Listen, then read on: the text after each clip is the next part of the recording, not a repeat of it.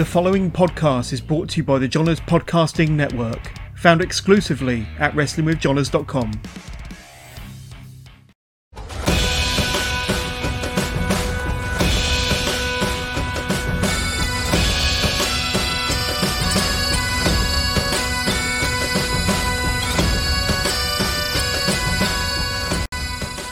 Welcome to the latest edition of the SWM podcast. I am your host, as always, Billy, and I am joined this week by one of the top trainers in Scotland, the Tyrant, TJ Rage. How's it going? How are you doing, mate? I'm good. Thanks for asking. How are you? I'm very well. Very excited to have you on because much like I'm speaking to Glenn Dunbar in a couple of weeks, I should say, and yourself and him always seem to pop up in any story I have if someone's starting out, if they've got who's their first person they helped, who helped them, and always seems to be yourself in and about there. So I'm very excited to get you on season 3 of this show that's inexplicably still going. First question is always the same, though. It's a boring one. It's a boring wrestler question. How did you get into wrestling? What got you hooked? First of all, thanks for having me, mate. I'm excited to be here. So what got me into wrestling? I've always been a fan from day one. I think we all are. Anybody that's involved in this side of the pond's a wrestling fan. Always wanted to do it. Once I finished college, university, I found a school and just took it from there. It was quite a random story, actually. A boy I used to work with, he knew I was into the wrestling, he knew I was looking into schools. He was at a party one night and came across somebody that knew the trainer at the time for BCW. Back in the day, I'm going back, 16 years now. And he got me his number and it took off from there. So as far as, I think I remember reading an interview a while ago, I think it was 2015, WrestleMania 10, was that around about the time where you started watching?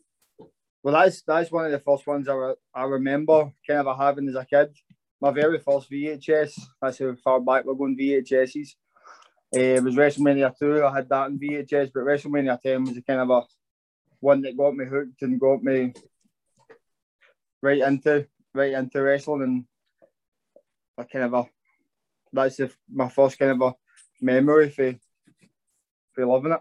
There's quite a difference, a bit of a contrast between WrestleMania 2 and WrestleMania 10, because it took a big shift between like your old school wrestling, so to speak, into the kind of was it new gen-ish? Just starting the new generation. That was the tagline, wasn't it? It would be the hashtag nowadays.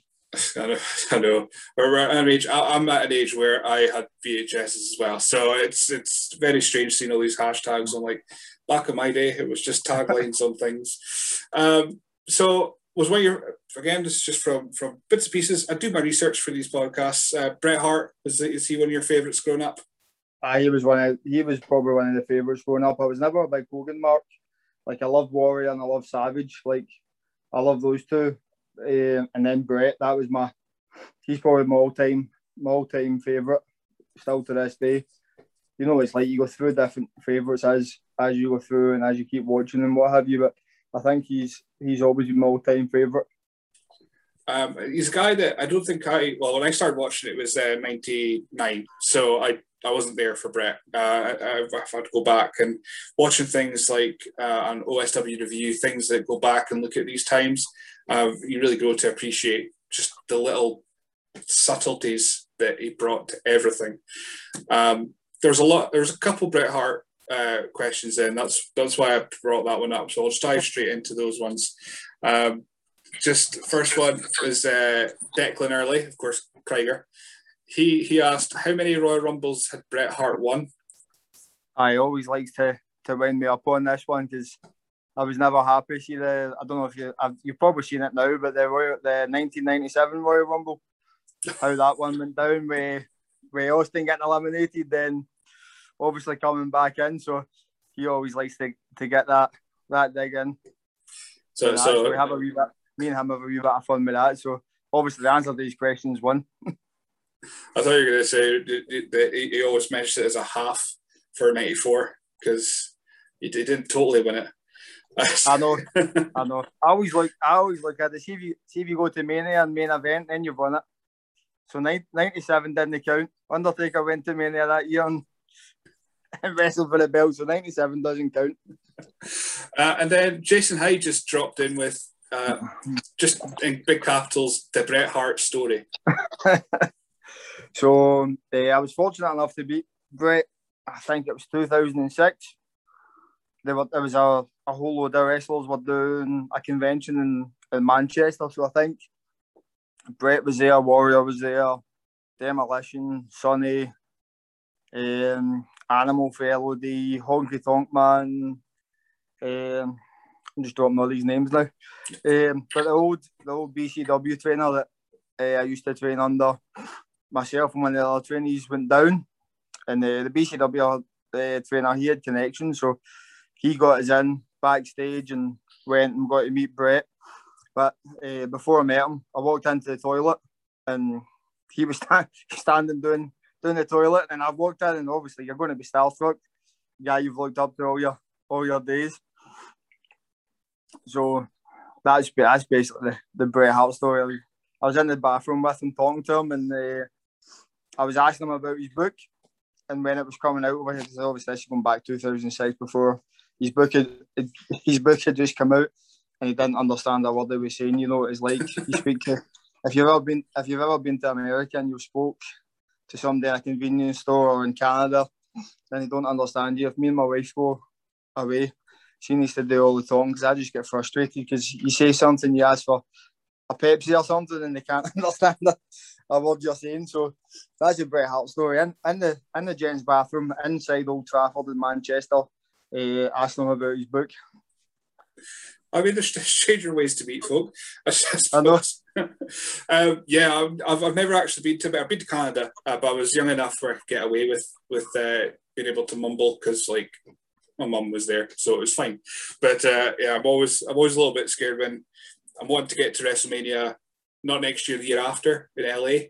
And I'm just thinking, the Hollywood one. I'm just like, I've got no chance, because I mean, I don't think I've got that thick of an accent until I speak to someone not in Scotland. I apparently do have a thick accent. It's weird. I mean, this hybrid of Northeast weirdness where you either get two levels, understanding and nay. When I speak to Andy, it's sorry, excuse me, and then I say it again, and sorry, excuse me, and I'm like, Audrey, can you just order the food or whatever? Canada's not as bad. I think if you speak slow enough, then they understand you. But America's really bad. And even in New York, they're not the most patient people in the world if you're in New York. So it's not the best. It's not the best there. So going right back to the start of training, then you got your contact, you got in BCW. Did you have a bit of a sporting background beforehand? Did you do any kind of sports in college before you did it? Well, I played football right up to I was 18, from about 12 to 18. So that was my sport before I got into wrestling. So that was your cardio sword. Yeah, I played a wee bit of basketball, a wee bit of badminton in high school, and then into college. I done sports at college, and then like my background, like one of my jobs is personal trainer as well. So I've always kept myself relatively fit until this lockdown came in. So yeah, just football. Played football for 6-7 years before I started wrestling. And how did you find that first? I mean, I know we're going back, you said 16 years. So what do you remember from your first couple sessions and how it was on your body? I think it was the actual like bumping and that wasn't too bad. My very first experience, I went down like just to check out, and it was still in Wollongong at the time. But I never actually started there. So I done all my research, went and found the school, went and spoke to the trainer. And then that location kind of shut down. I don't know the full background for that. And then the trainer just took a wee break for a while. And then it started back in East Kilbride. But my first couple of sessions were a bit surreal. Like my first day, it was really busy. Lionheart was in training. This was just kind of As Drew was getting signed with WWE, first few sessions, Liam Thompson was there, maybe the second session, and then within maybe 4 or 5 sessions, Drew was actually there taking training. So the first few were pretty surreal, if you like. Like, you're going in and you're seeing guys that are kind of already established on the scene at training. I don't really remember. Like, say that again, Billy. No, I was just saying, of course, because these are. I mean, even now they're biggest names. But back to what you're saying.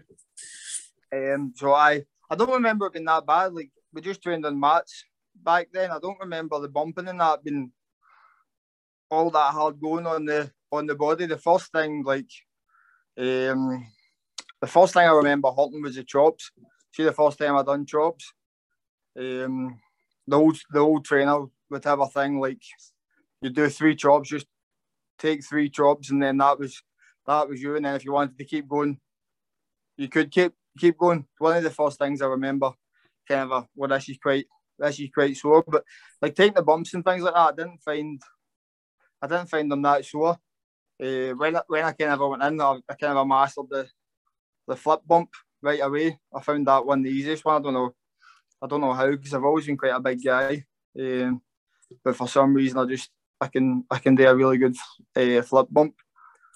But that's the first thing I remember hurting. And then the first time I got in the ring with the ropes, the rope burns on hitting the ropes for the first few times, that was quite painful. But I don't remember like the bumps or that being good. So that like the early days were great experiences. There was never really any consistency with numbers at training. 1 week there would maybe be 20 odd people there, and the next week there'd be like 2.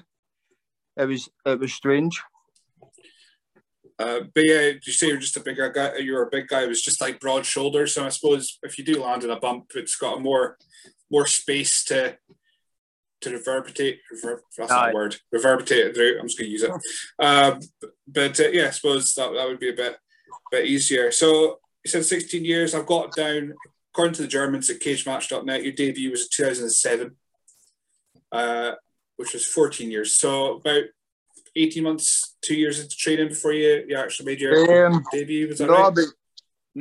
I was only about 6 months, mate. So maybe I'm getting my I was 20 when I started. I'm 36 this year, so coming up just on Germans that are wrong. So I'm 36 in July. I started when I was 20. I made my debut in the September of whatever year that was, whenever I was 20, mate. So what was that? I was born in 95, 2005, I think then. All right, so yeah, that's a good. That's a fair bit. September 05, I think. What do you remember that? Do you think you were ready for that?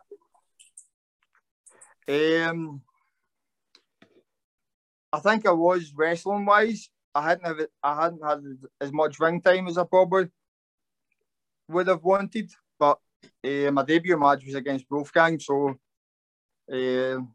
obviously the trainer thought I was ready, and Wolfgang was happy with the match after it, mate. So I would say I was ready for it at that point, yeah. Perfect. For a debut, as long as the person you're with and the person who's booking you is happy, that's all you need, really, at that stage, isn't it? No, definitely. As long as you believe in yourself, mate, and the booker believes in you, then that's what matters at the end of the day. So I've got 2 years missing of information then, so we'll kind of float about of the last 16 years. So I was just making a note of some of your opponents, and there's a pretty good list of people that you've been in the ring with. One I'll bring up is Vader. I got to work with Vader. Was that BCW when he was over for that? That was BCW, yeah. It was me and Red Lightning versus Vader and Grado. I can't even tell you when that was. That would have been a good few years ago now. But that was good fun. Working with Grado is always great fun. It's always great to be in with Grado. And he was backstage like, Vader, you should give me your mask and I'll put your mask on. And Like there was always all these horror stories kicking about Vader. He's dead stiff, he's dead grumpy and to plan with, but he was absolutely fine. Just get in and me and Red just bumped about for him. And I think if you watch that match, I don't think me and Red actually get any offense in. But the crowd went home happy, mate. That's what we were there to do our job, and it was fun. It was fun to be in the ring with him. Was that one you were a bit starstruck? I mean, you met Bret Hart in the toilets, but getting to wrestle Vader, I suppose this would be the guy you would have gone up watching. What, 97-ish? He was in WWF. 96, 97. It was a bit strange because if you go back and look, like he never really had his Vader gear on. He just kind of had on like a vest and top, so it was like you weren't kind of getting the full Vader experience, if you like. But I would need to think back, mate. It wasn't like I probably was starstruck, sorry, thinking back on it, but it all happened so fast, like didn't really have time to think about it, if you like. But I mean, like I say, trying to think back on it, you got 16 years of bumps to go through to get back to that point. Another one that was of course Uhaa Nation, of course now Apollo Crews in WWE. So I've got down 2014. Around about then you faced him. That was certainly in PPW, but you faced him again. I think SSW perhaps. SSW, yeah. So I wrestled him in a singles match in Dumbarton. That was fantastic. He was obviously causing it in Japan and in Indies, and it was amazing. Some of the stuff that guy can do for how big he is and all the flips, and he was a lovely guy. So that was a great experience. That was to that point probably one of my favourite matches and one of my biggest matches. I think before that I'd wrestled Doug Williams, so that was a pretty big deal as well. But he was fantastic, and that was a great experience. And then we done a 4-way match. SSW, I think it was me, Uhaa Nation, BT Gunn, and I think it was El Technical. In that match, obviously, I felt 4-way is much different from a singles match, but both those matches were great fun and fantastic experiences. And then, of course, the one that I've got to see a couple of your matches when you came up for Rock and Wrestle. That was kind of the first time I seen you wrestle myself live, because I'm in Elgin, so it's an hour up the road to Inverness. Your match against Joey Legend, all the way up, and I think was it Strathpeffer you may have faced. I think it was somewhere ridiculously up north in Strathpeffer, and then of course you came back down and wrestled Drew Galloway at the time. I don't know how many did you wrestle Drew a lot beforehand, or was this your first match with him? No, that was my first ever match with Drew. I'd done a wee bit of training with Drew before he went to WWE the first time. He'd taken a few training sessions at what was originally the BCW Academy, but I'd never wrestled him before. I think it was a surprise one as well, if I remember rightly, because you were demanding a title shot, and then Drew came out and we ended up fighting. So how was when you're facing these big names when you wrestle? Do you overthink anything, or are you just so used to this at that point where you're just like, oh, I'm just going out and wrestling, coming back? Right. Like with Joey Legend, I've wrestled him a good few times. Obviously, we're Rock and Wrestling. He's over for W3L quite a bit, so I'd wrestled Joe a few times. By that point, Joe's always fun to wrestle. But the whole Drew thing happened so fast because it was meant to be Drew and Jack Jester that night. I think that was a build match, but Jester was ill and couldn't make it, so it was all very last minute, and like normally you would get time to think about it. These things maybe get announced a month, a couple of weeks in advance, but it literally happened that day. can't even remember who I was scheduled to wrestle. So you don't have time to think about it and worry about it. But again, confident in my own abilities, I can go out there and have a good match with anybody. And obviously Drew can go out there and have a good match with anybody. And it was to date probably my favourite match ever. That was weird. I do remember that because it was one of the few times I did running for the show, so I was picking up folk at the airport and things like that. And I went backstage and there was Drew. I was like, "You're day booked for the show. Why are you here?" And it was just like, it was a very, very weird time. But tag team wrestling, a terrible segue, but tag team wrestling is something that you seem to be quite synonymous with. I've got Raging Storm, of course. Your team David Blaze, I think it was called Blaze and Storm. Of course, tag champion with Krieger as well at W3L. What was it? Did you find tag team wrestling a bit more enjoyable? What would be your preferred out of singles and tag wrestling? I don't think I have a preference, to be honest with you, mate. I just love wrestling. I just love being in there. I do really enjoy tag wrestling when done properly. Like a lot of guys, single guys, are just thrown together and don't have time to build the kind of a chemistry. But a lot of the independents don't have that many tag teams either, because obviously it's an extra wage bill at the end of the day. You know what I mean, for the promoter. So you won't see loads and loads of tag wrestling up and down the country. So it's completely different. But I love them both, mate. So I wouldn't say I have a preference, but tagging with Krieger on W3L was some of the most fun I've had wrestling, because we're baby faces up there, which is not something you'll see me and Krieger doing loads of. But Muscles gave us a lot of opportunities and it's a lot of fun wrestling. It's a lot of fun wrestling with Krieger, and then just wrestling as baby faces is completely different from what you'll normally see both of these do. So I love both of them, mate, but I don't really have a preference, to answer your question. Sorry. It was actually, I didn't realise, I was scrolling through my questions here, and it was Cameron Findlay who asked it, of course, Logan Storm, who asked the question.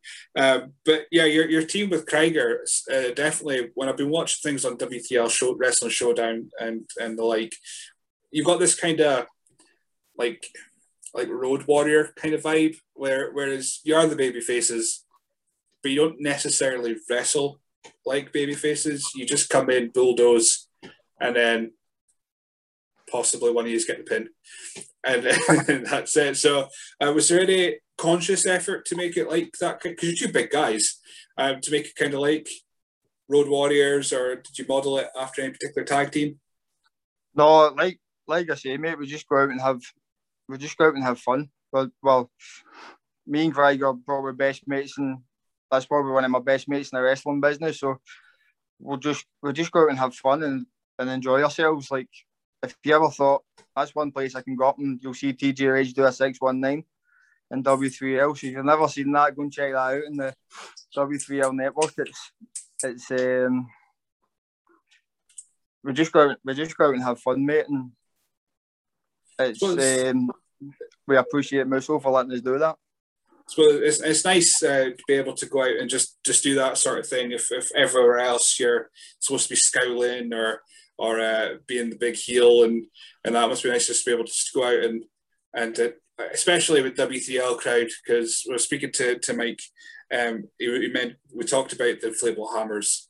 I hate inflatable hammers, but it must be nice to go to those crowds and just go, well, I'm not getting hit with them tonight, so that's fine. Oh, no.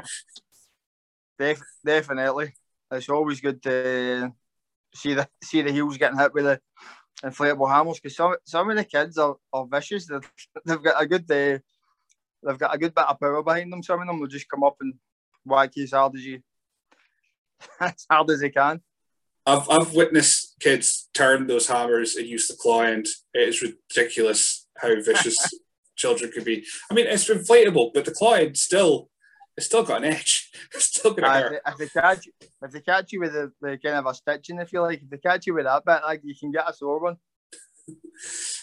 So I'm just going to dive into the questions, because we'll just kind of answer some of them as we go along. Because Dean Ford asked, what's your biggest achievement in your career, and also your favourite match or moment? So we kind of mentioned the match bit, but biggest achievement, favourite match, favourite moment? Biggest achievement, like, kind of personally, was having the match with Drew. It doesn't get much bigger than that, obviously. He's had the WWE Championship twice. Now, for a kind of a personal standpoint, but a lot of the guys that I've trained, it's a big achievement to see how well they're doing. Your likes of Kenny Williams, she started with me. Daz Black coming through. I don't know if you've seen much of the ICW Fight Club tapings. He's doing amazing just now. There's a lot of guys coming through. Dean obviously started with myself. Ian Skinner's those two guys are starting to make waves in ICW as well. I've been doing it for a long time, so there's a big long Krieger. He started with myself. He walked. Him and obviously Lou are doing. Lou was more kind of a bar head school, but I've done a wee bit of training with Lou as well, and to see how well all the guys are doing is a big achievement as well, which is obviously it's personal, but it's not something I've done, it's just something I've been able to contribute to help these guys do so well.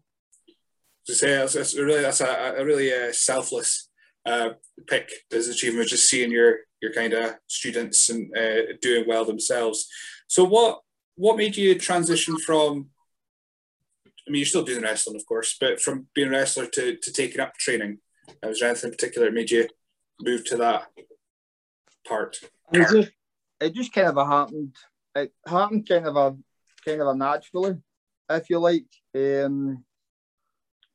So I'm trying to think. We trained in East Kilbride for a while, and then we had like a unit in East Kilbride, and you had different guys coming through. There was always seemed to be kind of a shows on Sunday, and sometimes you're on the shows, and other times you're just at training.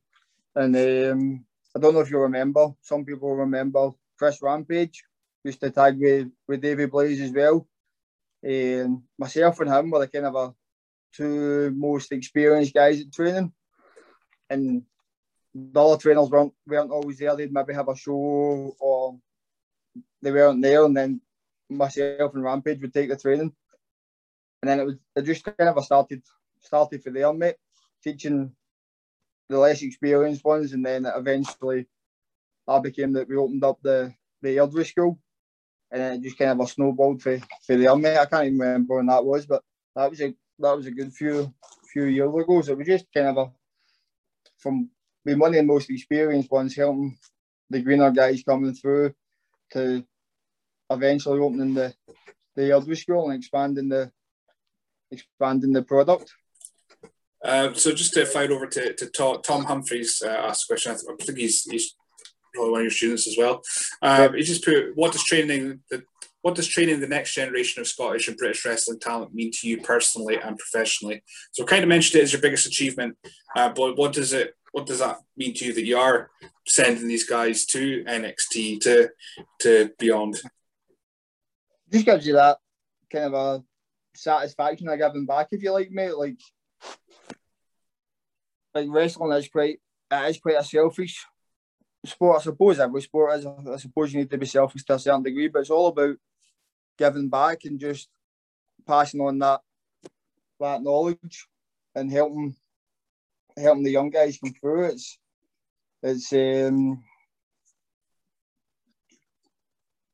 trying to think. What was it? Tell me the question again. You said, what does training the next generation of Scottish and British wrestling talent mean to you personally and professionally? So, I mean, I suppose it means that you're doing the training right in one respect as well. Yeah, definitely. Like, just giving the guys somewhere to go and somewhere to learn. Like, everybody's at different levels. So, like, take Daz Black, for example, right? He come in, he's maybe been training somewhere between 5 and 7 years. He come in maybe a young 13-year-old boy, and he was so small and so shy, and to be able to take him to where he is now, to give him that confidence and his own ability to go out and showcase, it's just amazing to see. And like young Tom, he's so keen, man. He's got a lot of raw talent, but sometimes, and it's not just young Tom. Sometimes the guys are trying to run before they can walk. So to be able to take them from the first bumps to live shows is amazing to see, and it makes you dead proud to be able to say you've done that. Because like I say, everybody starts at different levels, and you'll have people that come in and have absolutely like stuff you can't teach. For example, like personality and charisma and stuff like that, you can't teach. But you'll get guys that'll come in like Kenny Williams from day one. Like he had everything. Like everything was flawless. Everyone was absolutely flawless to him. But you've got other guys that will come in that I'm trying to think of an example of maybe somebody that's maybe I mean Skinner's a good example. When he came in, like he's quite an athletic guy, but maybe somebody that I thought wouldn't have went as far as he's came. So he didn't have the natural ability that Kenny has, but you see how far he's coming, how well he's doing now. It's really amazing to see, and to have that, like you need to have a lot of patience for a lot of them, because a lot of them will think they'll try and run before they can walk, if you like, mate. So it's just being able to have the ability and to teach that is really good. Yeah, I mean, well, I've spoken to Daz for an episode that's not out as yet, and he was pretty much saying he was keen, but pretty much his feedback when he came back was, yeah, you need to slow down, slow down, and just get everything else in order first. So you do all the flips and the fancy bits. So you need someone to kind of just rein him in a little bit. For that in his respect, anyway. So, is there anything that you spot initially? Is there anything you spot? You look at someone when they come in for their first training session or what have you, and go, right, they've got something that we can work with. You try and see that in everybody, mate. Like I go back and see, a lot of the trainees now, they'll watch all the indie guys. Like a lot of the indie guys don't perform the art of wrestling, if you like. They don't take their time and sell and things like that. And a lot of guys will just watch all this and think, oh, that's how I'm going to wrestle and that's how I'm going to do stuff. And a lot of the stuff that they'll maybe watch, they'll maybe go and watch a Ospreay versus Ricochet or something, and then think they're going to come in and do that the first day. You know what I mean? So you've got to be able to break it down and teach your basics. Like all I'm looking for, mate, is like when they come in is a good attitude and a willingness to learn. And if they've got that, then you can get them to a decent level. At the very least, show level, mate. You know what I mean? Absolutely. I mean, you see guys of all shapes and sizes. You got the guys like from one end, you got Lou, who is 5'4", as he says often, and then you got guys at the other end like Kuma or Grum. I think Grum's an wrestler. But these guys they're big guys, but they clearly have some aura about them as well. So wrestling doesn't have a type, I would say. Would that be right? Thinking that? Definitely not. If you look at Lou's one of the most entertaining guys out there. Like if you look at him and his tag team McGregor on the independent circuit, not talking about ICW, like out with ICW, like they come out to, I think it was the Liberty X song, and they done all the dancing and things like that, and that's so entertaining. Like those two, like you can't teach that kind of a personality. That's one thing. Like you can't teach personality, and what what those guys bring to the table is so entertaining. And if you look at within ICW, like Lou's promos are really entertaining as well, but it's on a different kind of a level. So that's something you can't teach. You need to not be shy, like. But that's something you can kind of learn how not to be shy and go out in front of a crowd, and like, you can't be shy if you want to wear lycra in front of 300-400 people. You know what I mean? But as long as people come in, they're respectful and they want to learn, then I'll give them as much time as they need to get to where they want to get to. You know what I mean? So like, I don't really. That's all I look for in people. You know what I mean? Just the willingness to do it, to try. Definitely. Like I say, there's no Bill Goldbergs kicking about Scotland that just do wrestling because I think I'll be good at this and I'm going to make lots of money. There's like, everybody does this because they've got a passion for it and they love it and they want to follow their dreams.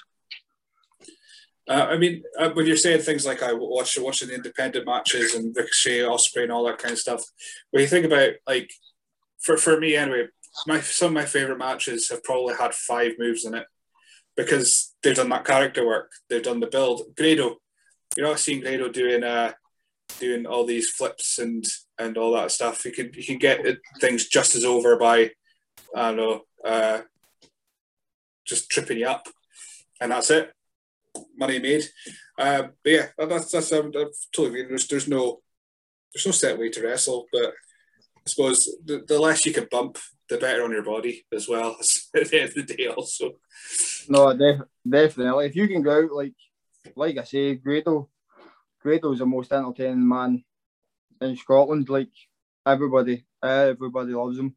You go out and you just wrestle his match, and the crowd eat it up, and they love it. And everybody's got to find their own style and wrestle their own way. You've got all these big men that are trying to do flips and stuff like that when, like, they're trying to do all these fancy moves. But if a big man can take your head off with a clothesline, that's going to get over. You know what I mean? Rather than doing a big flip or a big dive for the top rope or a big back body drop or something, then these things, people need to learn how to wrestle their size and find a style that suits them. That's it. I mean, when you were saying earlier that one of your things you learned really quickly or were able to do is the flip bump. I suppose I'm just trying to think of your matches, and actually it makes sense. Like, you're the big bruiser guy, you'll spear someone, you'll club them, big clotheslines, but if someone gets you and you do that big flip, that's it. They're made for that moment because they've made you do that big out of ordinary flip. So it's, yeah, I mean, when you try to break down wrestling's really easy. It's logically, it's really easy. It's just trying to get that reaction. Right, we're going to go over to the questions for a second because I've got Ian Skinner, we mentioned him. He gave me a weird one. He just put, what comes after Bish Bash Bosh? So that's something like, when I'm teaching the guys, I'll go off and mad tangents and start using my hands and just start, like, I'll be talking about one thing and then I'll go into the next thing, and then that's something one of my old trainers used to say. It's just kind of something I've picked up. So, like, talking about the baby faces comeback, whatever that kind of a moves are, like, that's kind of what Bish Bash Bosh means. So if it's whatever it is, like your big hot tag in a tag match, your big comeback, like bump and feed, like get up and go and show the crowd what you've got. So what usually comes after Bish Bash Bosh is a big back body drop.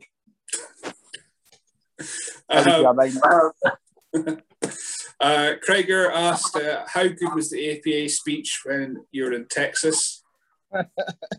I think you should get me and Craiger on one time in an over 18s episode, and we'll crack open a few beers and we'll talk about Texas. But I think we were both too drunk at that point to remember the AP's speech in Texas. I don't even think we made it. What show was that? Was it Ron Simmons Hall of Fame? Me and Craig were at WrestleMania 32 together. I'm not even sure if the AP went in, because I know Bradshaw went in this year, or the class of 2020 or 2021, but it'll be Teddy Long going in, because didn't Ron Simmons and Bradshaw, they did his induction.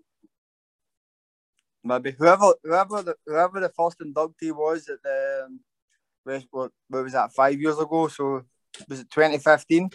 I'm going to find out because it'll annoy me otherwise. 2015.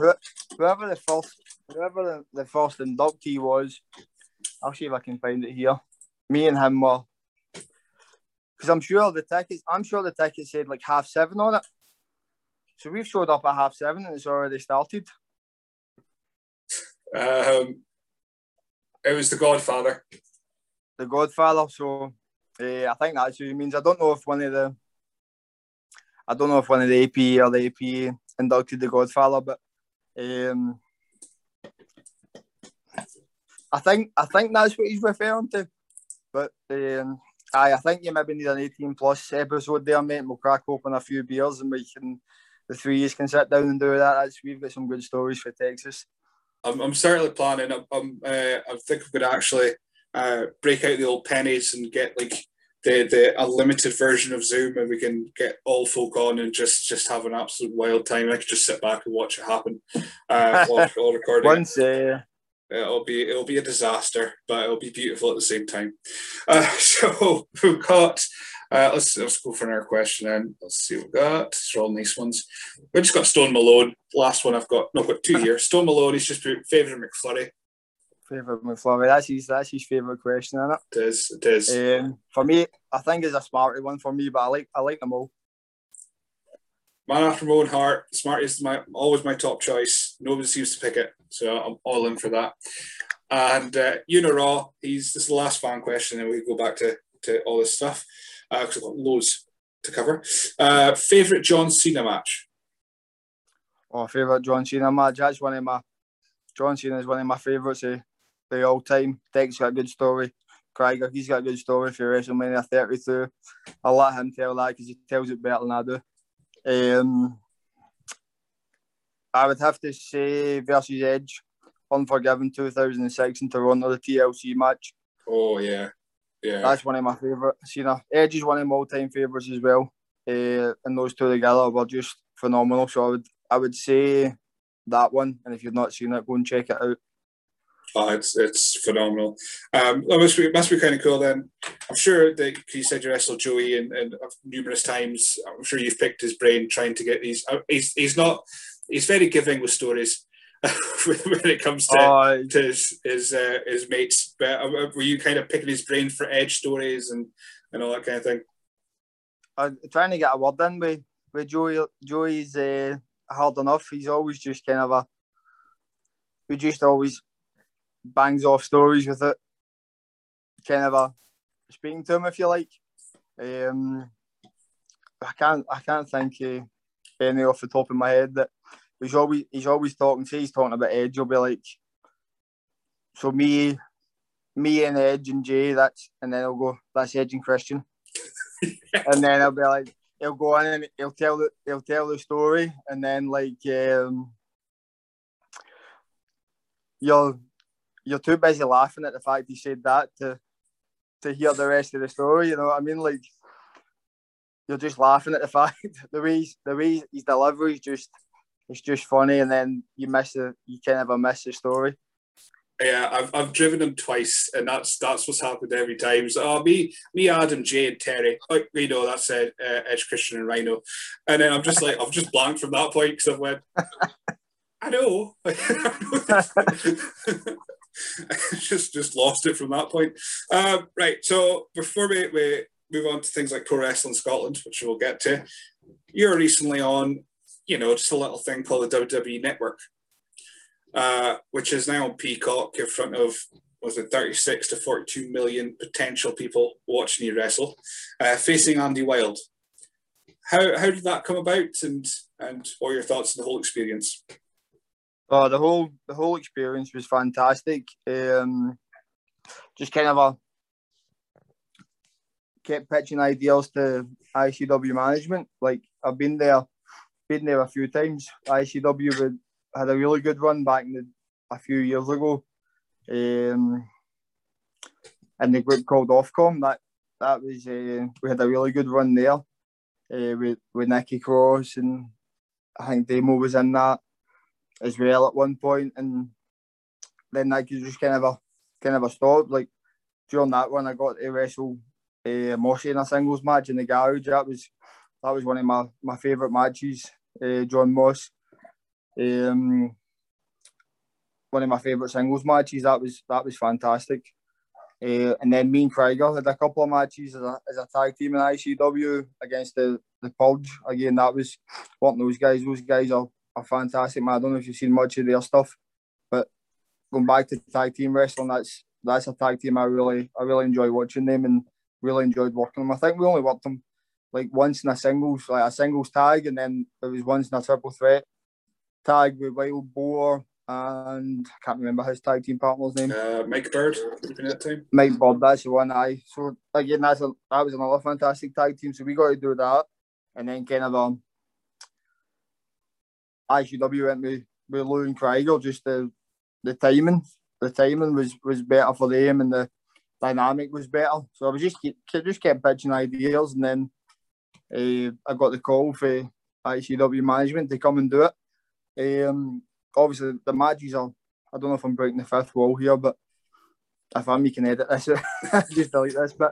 But the matches are filmed, obviously, for the NTV, and then everyone's put together. So I wrestled Daz first, but that's not been on yet. On the night of the taping, and I actually got hurt on that. I tore my bicep tendon off the tendon right at the start of that match. I didn't really know I'd done it. I felt pins and needles in my arm, and I looked down and my bicep wasn't where it was meant to be, and I was like, oh. So I finished the match with Daz. I don't even know how it happened. It happened at the start of the match. I just remember looking down when I started the heat on him, and it was gone. So got patched up with the physio, taped up, put the elbow pad on, and went out and wrestled Andy. So I really enjoyed the match with Andy. I thought it was good, but it could have been better if I wasn't hurt. But the whole experience was fantastic. It was really good, and then to be on the network was very surreal watching myself back, but it was fantastic at the same time. It's one of those things I like speaking to folk about this, because you can literally go into a search engine now and type TJ Rage and you'll pop up. So if you go Bret Hart, there you go, there's all Bret's matches, put in TJ Rage. There's my match against Andy Wild. That's blown my mind a little bit. But I mean, this is supposed to go out in June, so hopefully by that point, your match with Daz will have went out. But I think it's on next week. Oh, that's fine. But I mean, if not, that's still quite incredible, because I was watching your match with Andy, and it is really it's a brawl. It's there's you didn't let up. You didn't show that you had an injury at all. It was just two big dudes just smacking each other for a good couple of minutes. I really enjoyed it. Andy's a fantastic talent. I really enjoyed the match with Andy. Like, me and him kind of started the same kind of a time, and for the amount of like years we've been in it together, that was only ever our second singles match in 16 years. So that's quite incredible to think about, considering how long we've actually been in the scene together. Yeah, I think I saw when I was doing my little research that the only other match I saw with you and Andy in it was like a 4-way or something like that in ICW. But this is a good while ago. This was when a very long time ago anyway in ICW. What was it like wrestling in front of nobody? No fans, no crowd, just a couple of camera folk? See, to be honest with you, like once the bell rings, you didn't really notice it, if I'm honest. Like, you knew the guys were watching backstage, you knew the camera guys were there. Excuse me. Like, it's almost you're just in the zone. Like, I see as soon as once you get into that zone, your music hits, you're out and you just go out and you do it. So obviously it was different, but it was just amazing just to be back in the ring and being able to wrestle. I mean, I suppose when I've seen you wrestle anyway, your character doesn't often lend to not necessarily working with the crowd, because of course you do the claps, get the come-ons and all that kind of stuff, but really TJ Rage is the big intense monster. He does his actions do the talking. So I suppose have nobody ringside, yeah, like you say, is once you get going, that's it. It's ready to go. Definitely. Yeah. Just like I said, once you get into it, man, once that bell rings, you run the zone and you just went. So moving outside of actually doing wrestling, you run Pro Wrestling Scotland as well. Yep. So there was a couple of shows, they took a bit of a hiatus, and then it was really starting to kind of pick up about 2018 onwards-ish. What made you decide to start promoting your own shows? Just basically somewhere for my guys to go, because obviously we've got the two schools under the one banner, so it was just somewhere for my guys to go and give them that experience working with the more experienced guys. We've got that many guys coming through the doors. We've got them to show ready, so just basically somewhere for the guys to go and to get in front of a live crowd and give them that experience to go with the more experienced guys. We had a couple of really good shows before we kind of shut down, and we had obviously more plans going ahead with more shows booked moving forward before COVID kind of kicked in. And of course, some of the shows, or at least two of them, I think, we're working hand in hand with Krieger's Pro Wrestling Innovation as well.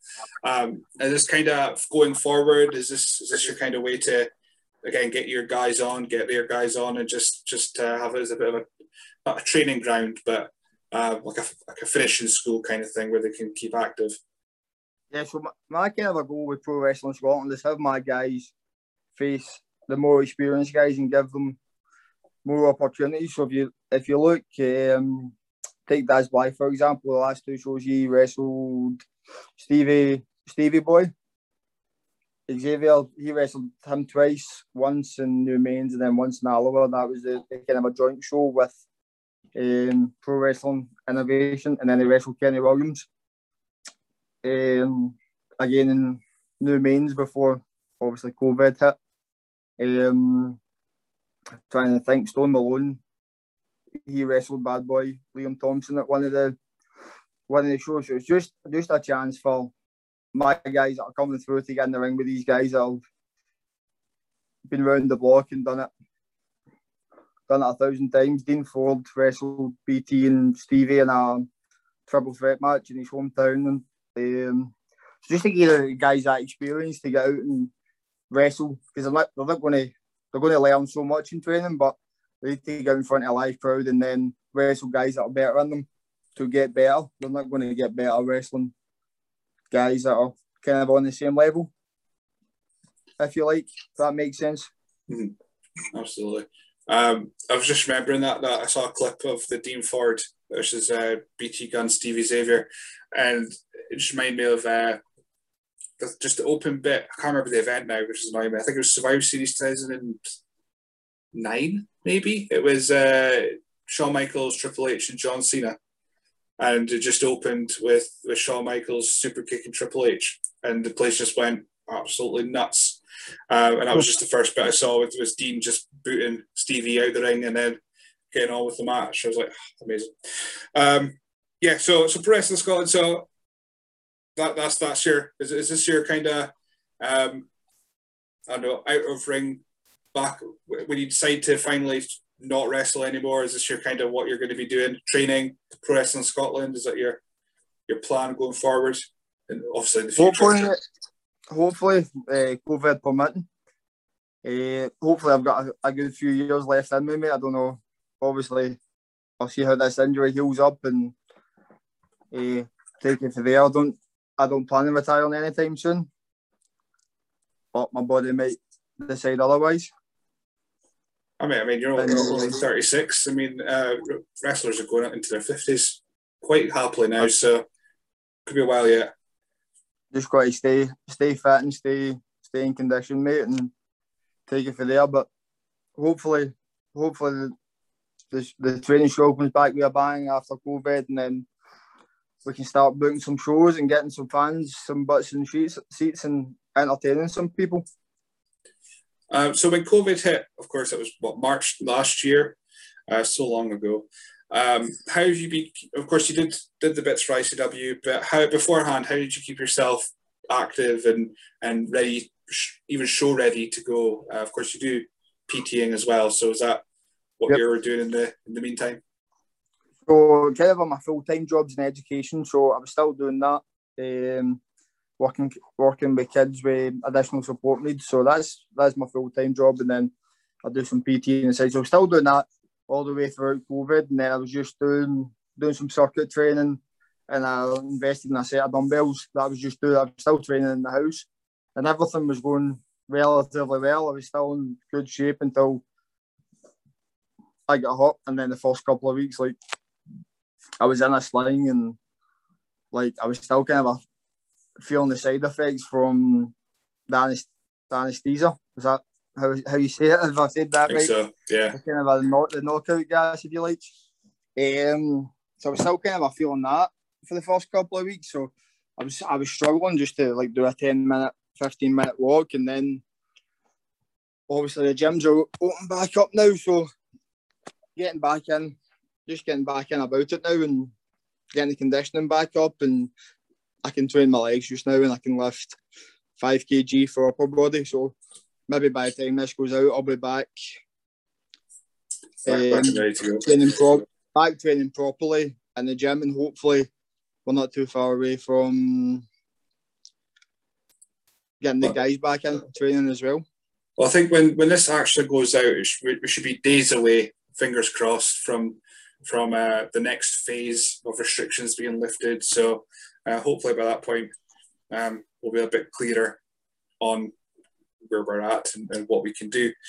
A company I just want to bring up, just because, of course, Logan Storm, former tag team partner for yourself, he's also part of your welfare officer team as of last year with PWI. I think it was Respect is another company that comes to mind. I think it is. He set up Pro2 as well. So is that something you were? I don't think you're announced for Pro2, but is that something that he's helping out with you guys? Are you been kind of recommending some guys to go to him? Yeah, definitely. No, I will be working for Pro2 when if I can go. I'll be there, and kind of I'm sure he mentioned this when he spoke to you, but his vision again, just giving the younger guys somewhere to get out in front of a live crowd and perform. The more companies that can work together and communicate and trade talent and what have you, it's going to be beneficial for everybody moving forward. So yeah, I'm looking forward to being part of that, and just looking forward to being able to wrestle again. Absolutely. I mean, last year, of course, yeah, I think now more than ever, it's important that companies, especially communicate. That's the most important thing, because it was a very murky time. I mean, again, we're coming up to a year since that stuff happened, but yeah, it was a very, very murky time, and hopefully we'll be able to, people will be able to get out wrestling safely and all that kind of stuff. Right, I've got 2 questions that we ask everyone. They're a bit stupid, so I'm just making you aware of that before I ask them. One you'll probably be familiar with. because it's a Craiger looking sharp question that we've adopted. But the first one that I ask everyone now is, what's your favourite dinosaur? My favourite dinosaur, I'd have to say T-Rex. That's a classic. Can't go wrong with T-Rex. And the other question we have is, and I regret I'm keeping it now because I've asked that many times. What would win in a fight? 2 sheep or 1 cow? Where did you get that? Did you get that for Craiger? Craiger asked Lewitt, and it's been in our question pot ever since. Well, you've got to take the numbers. You've got to take the number advantage. So I'm going to go 2 sheep. It's one of those questions where you either have an answer or you've spent far too much time thinking about it and agonising over the answer. That's definitely something Craiger would be asking. Yeah, I think Lou got to the point where he said he doesn't know the answer anymore. He just picks the opposite one that Craiger picks, and then that's it from there. They just argue about it for no reason. But yeah, it's a weird one, but we're keeping it. So I mean, we spoke about your career and of course your favourites being Bret Hart and what have you. WrestleMania 32. Was there a particular reason why you wanted to go to that one, or was it just it was to go to WrestleMania? So I've been to 3. I've been fortunate enough to be to 3 manias. That was my second one. Me and the wife went to WrestleMania 29 in New York, New Jersey, or New Jersey, New York, however you say it. So that was the first one, and we just made a holiday out of it. We went there for 2 weeks and took in WrestleMania, and yeah, it was just WrestleMania 32. It just me and Dyke decided, right, we're going. Let's save up and go and do it. Like, I can't remember if it was like his idea or my idea or what it was. We just kind of decided, right, we're going. And then I was at 33 as well with a wife. So you got Rock Cena, and that would have been your first one. Oh, nice. Yeah, I think you've taken. I think you would have got, of course, Undertaker. You would have got Rock. You got all the biggest names ever. Probably Hogan turned up at some point. I can't remember. It's a blur now. I don't remember Hogan at any of those ones actually. I've been to a few SummerSlams as well, which was pretty cool. I got to Toronto. Got to see Goldberg live, which was pretty cool. Because obviously I grew up like I said, I was a big Bret Hart mark, but like when I was kind of a teenager, I didn't have Sky. It was more TNT, so it was more. I grew up more on kind of a Nitro into like when you started getting into it, it's like probably 97 through 2000. It was more Friday night would be WCW Nitro, then Thunder, and Saturday morning would be WWE. So getting to see Goldberg live was pretty cool. And Edge come back at that one, and that's when he speared Elias on the pre-show for some weird reason. And like I say, I'm a big Edge mark, so that was fantastic as well. I think people will kind of agree. You kind of, a lot of your offense is very Goldberg-esque as well, just the big spear and what have you. See another one that was you kind of put together your wrestling repertoire. Was he an inspiration for that? Probably some of the moves. Yeah, I've always been enamored with like the big muscle bound guys as well. Goldberg, Triple H, Cena, obviously The Rock. The Rock wasn't a small guy back in 1998-99, but he was never the biggest. He was never like the big body guy like guys like Batista and things like that. These guys always guys that are larger in life. Arnold Schwarzenegger outside wrestling. These guys have always inspired me to go in and lift weights and what have you and train. So a big Arnie fan. Is that movies as well, or just his bodybuilding work? Everything. Yeah, you've got to love Arnie. Andy doesn't love Arnold Schwarzenegger needs to reevaluate that. So I'm not so much for his action films, but give me Kindergarten Cop. That's on a Sunday, ITV2 with the adverts. I don't care. I'm watching Kindergarten Cop. Brilliant. Yes, definitely. So So, Arnie, outside the ring, anything else that outside of wrestling people might not expect TJ Rage to be into? No, like football, big Liverpool fan. I don't have any further conversation about football, to be honest, other than the team's not doing great this year. That's about it. That's all. No, it's not. We've not had the best of the year. In the gym, lifting weights, mate. That's just the usual stuff. Like, I wouldn't say there's anything else unusual. Just the usual stuff people like to do, going out with their friends, eating, cinemas, that kind of stuff, mate. Nothing kind of unusual. Nothing unusual, I would say. You haven't got a collection of like what are they called? Oh God, I can't remember. The bears. What are they called? I'm totally blank on them. Anyway, yeah, you don't have an odd collection of stuff hanging about. No, I grew up on Power Rangers, so like when they brought out the Legacy collection, I've got some of that stuff. So I've got some Power Rangers collection and some wrestling kind of stuff. I like the belts and stuff, like the wee mini wrestling belts. I collect that, and I collect some wrestling figures that like the guys I grew up on, like Macho Man, Ultimate Warrior, Brett, Sting. When it comes to figures, my only rule now is if they're Scottish, I'll buy them. So of course I've got a Drew, and I'm sure there'll be a Nicky somewhere hanging about in Elgin that I haven't found yet that I will get. But yeah, belts. I mean, you might not be able to see them, but I've only got 3 because that's only as many as I can get into the house because I've got a mortgage to pay for. And I think if I come home with another belt, she'll be like, "Nah, we've got a spare room for a reason. You can go sleep in there." I like the wee mini ones, see the wee 12-inch ones. You can get away with a few more of them. I'll bear that in mind. And Power Rangers, I love Power Rangers. I mean, we're not that far different in age, so Legacy, Mighty Morphin, yeah, I'm all over that. Mighty kind of Morphin, that's what I grew up on. I grew up in Mighty Morphin Power Rangers, and that was like that was my childhood. And I'm trying to. I've got my wife into the Marvel films, so I'm very slowly getting my way to getting a Captain America shield in the house and all that kind of cool stuff. Nice. I mean, I've already got Mjolnir in the background, which is like the best thing ever.